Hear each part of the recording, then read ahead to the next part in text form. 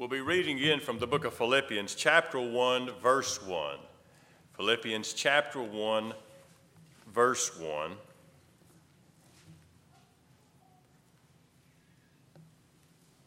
While you're turning, not only is it good to have the Atterberries, and Janice is up here with Becky and Charles back there in our service, but it's good to have Frank Stepp here all the way from Flower Mound, Texas. Came to be in our service. He, of course, is with the estate planning conference that we just had, and will be, of course, familiar with some of our people in the months to come. Glad that you could stay and be at church with us. Thank you for coming back tonight. I know it's spring break and a lot of people are already out of town, but you made the investment to come to church of your time and attention. God will honor you for that, and I pray that God will bless us in our time together. Reading from Philippians chapter 1, verse 1. Would you stand as the scriptures read, please? Paul and Timothy, bondservants of Jesus Christ, to all the saints in Jesus Christ who are in Philippi, and the bishops and deacons, grace to you and peace from God our Father and the Lord Jesus Christ.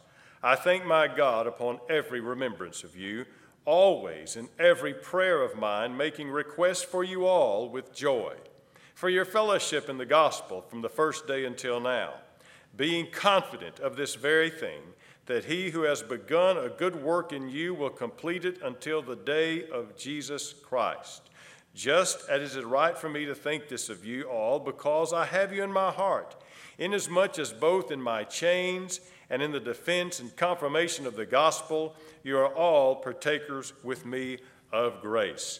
For God is my witness, how greatly I long for you all with the affection of Jesus Christ. And this I pray, that your love may abound still more and more in knowledge and all discernment, and that you may approve the things that are excellent, and you may be sincere and without offense until the day of Christ, being filled with the fruits of righteousness which are by Jesus Christ to the glory and praise of God. But I want you to know, brethren, that the things which happened to me have actually turned out for the furtherance of the gospel, so that it has become evident to the whole palace guard and to all the rest that my chains are in Christ. And most of the brethren in the Lord, having become confident by my chains, are much more bold to speak the word without fear. Some indeed preach Christ even from envy and strife, some also from goodwill. The former preach Christ from selfish ambition, not sincerely, supposing to add affliction to my chain, but the latter out of love, knowing that I am appointed for the defense of the gospel. What then? Only that in every way, whether in pretense or in truth, Christ is preached, and in this I rejoice, yes, and will rejoice.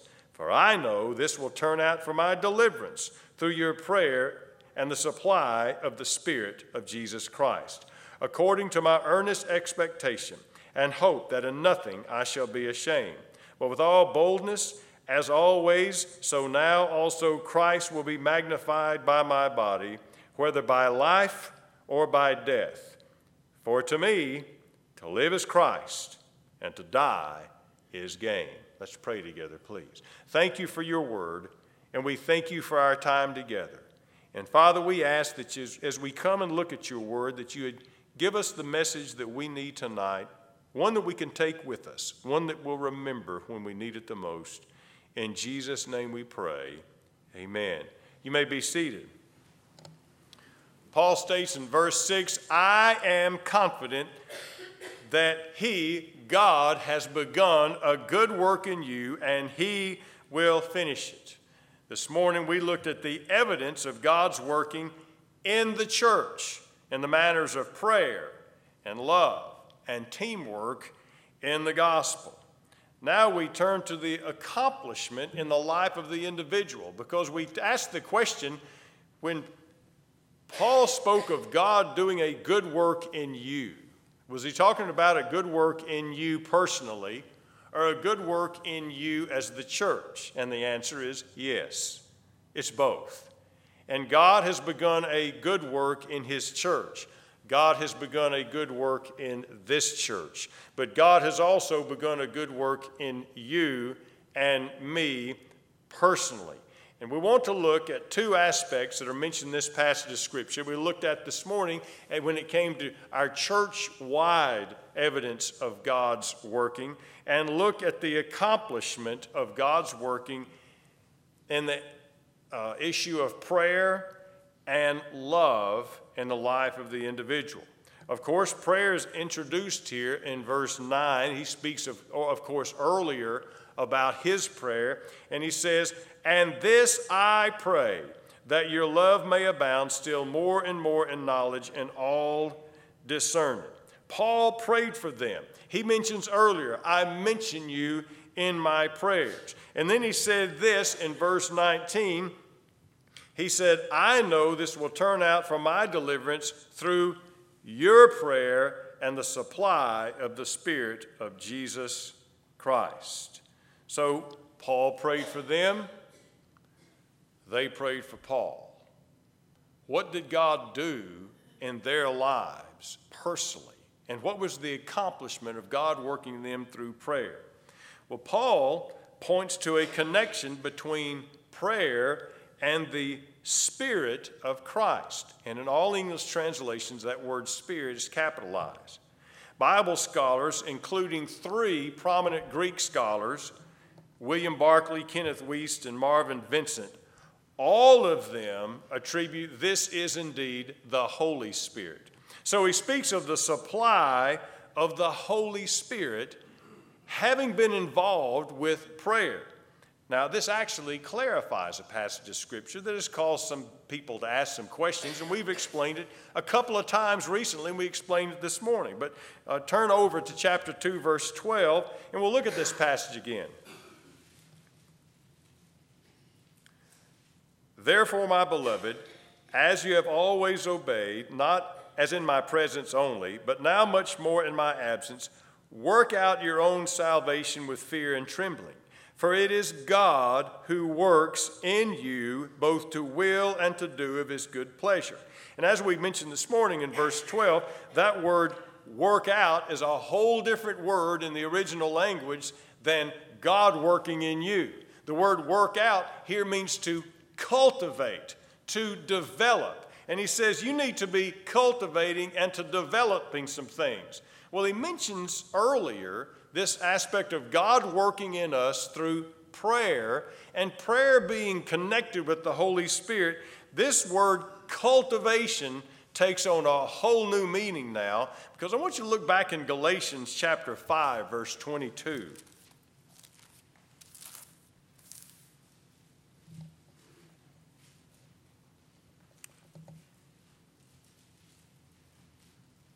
Just about 3 pages back or so from where you are. Galatians chapter 5, verse 22. "But the fruit of the Spirit is love, joy, peace, long-suffering, kindness, goodness, faithfulness, gentleness, self-control. Against such there is no law." The fruit of the Spirit. God has begun a good work in you. And he made the connection between God's working and the evidence of that working being prayer. And that prayer can accomplish some things in our life. And then made that connection with the Holy Spirit.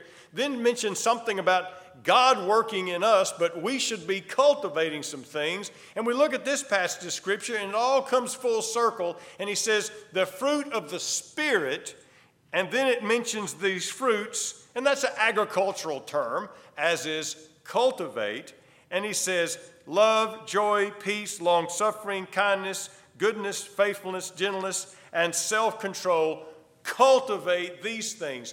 These are the fruit of the Spirit. God has begun a good work in you. God is working in you. Now work out that God has put in you, and that is the Spirit with his fruit, which are mentioned right here. What does it mean to spend a life of prayer and to be a person of prayer? Well, God wants to accomplish some things in our life through prayer, and God is working in our lives through prayers. And through our praying, we can cultivate these fruits of the Spirit. Now, we spoke this morning about the passage of Scripture in the book of James, the effectual, fervent prayer of a righteous man availeth much. We a lot of times think about our praying in what we can pray in here and affect out there. Many times the most effective prayer that we pray doesn't change things out there, it changes everything in here.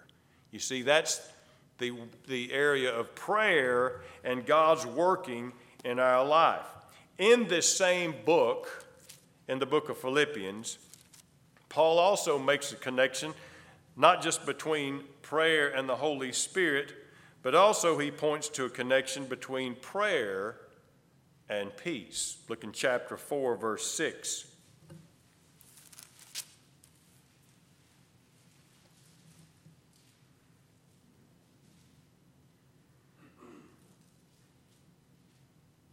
Be anxious for nothing, but in everything by prayer and supplication with thanksgiving, let your requests be made known to God, and the peace of God, which surpasses all understanding, will guard your hearts and minds through Christ Jesus.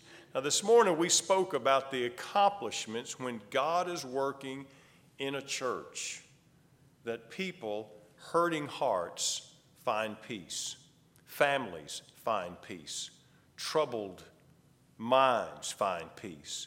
When we pray, God is working in our prayer life, we find peace. Did you catch that? In everything, be sure and pray.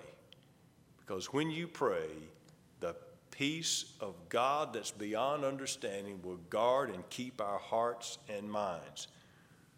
We need that. God is at work. And the evidence of God's working is prayer, but also prayer accomplishes God's work and accomplishes God's work in us. And one of these things that God accomplishes is peace in our heart, regardless of what else we might face. I found an Old Testament anchor. A lot of times we look at these things in the New Testament and we find an Old Testament anchor of exactly what Paul was talking about when he says, God working in us and God working us through prayer, and prayer produces peace. But look in the book of Isaiah chapter 26.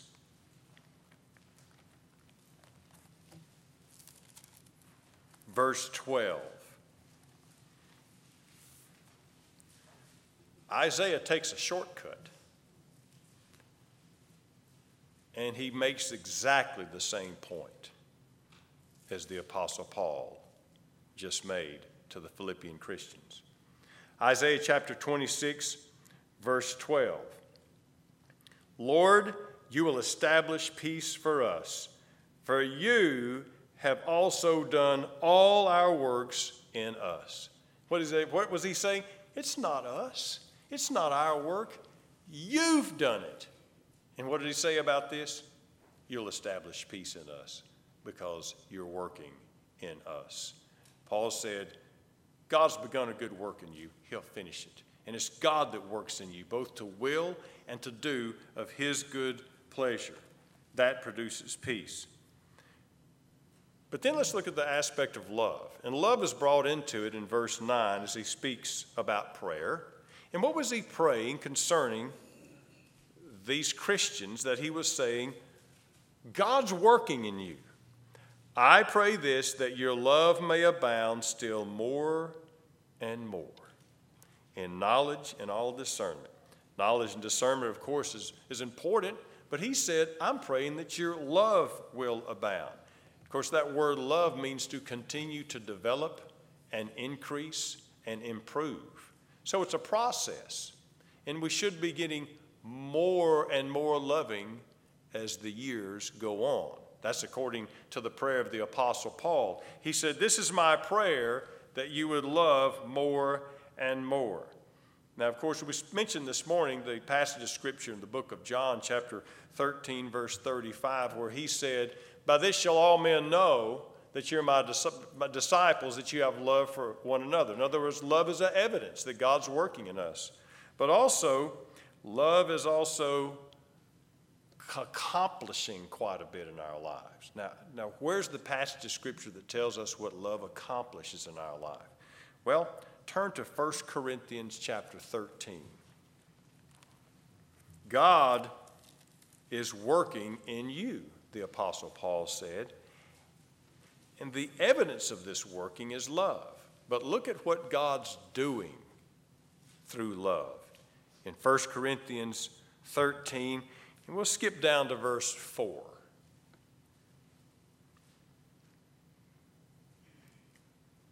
Love suffers long. Now that word is patient.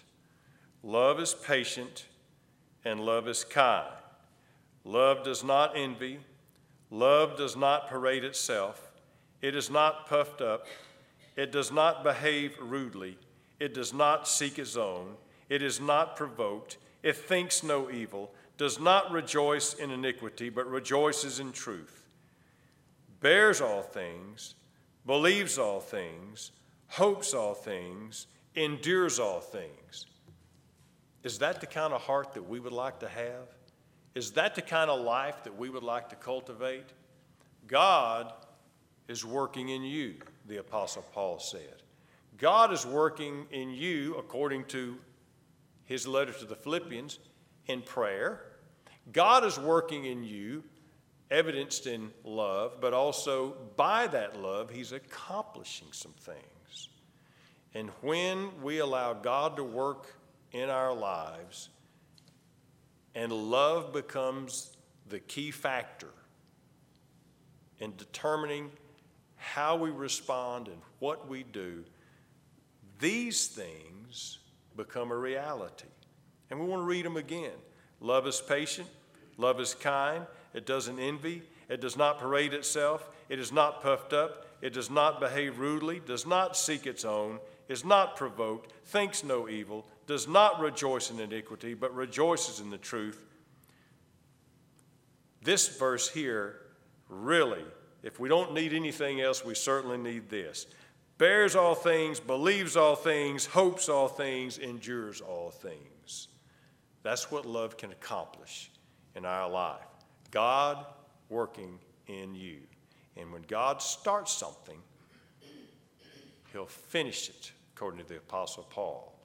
Let love have its perfect work in our lives. Is there anything before we close? Let's stand and be dismissed with a word of prayer.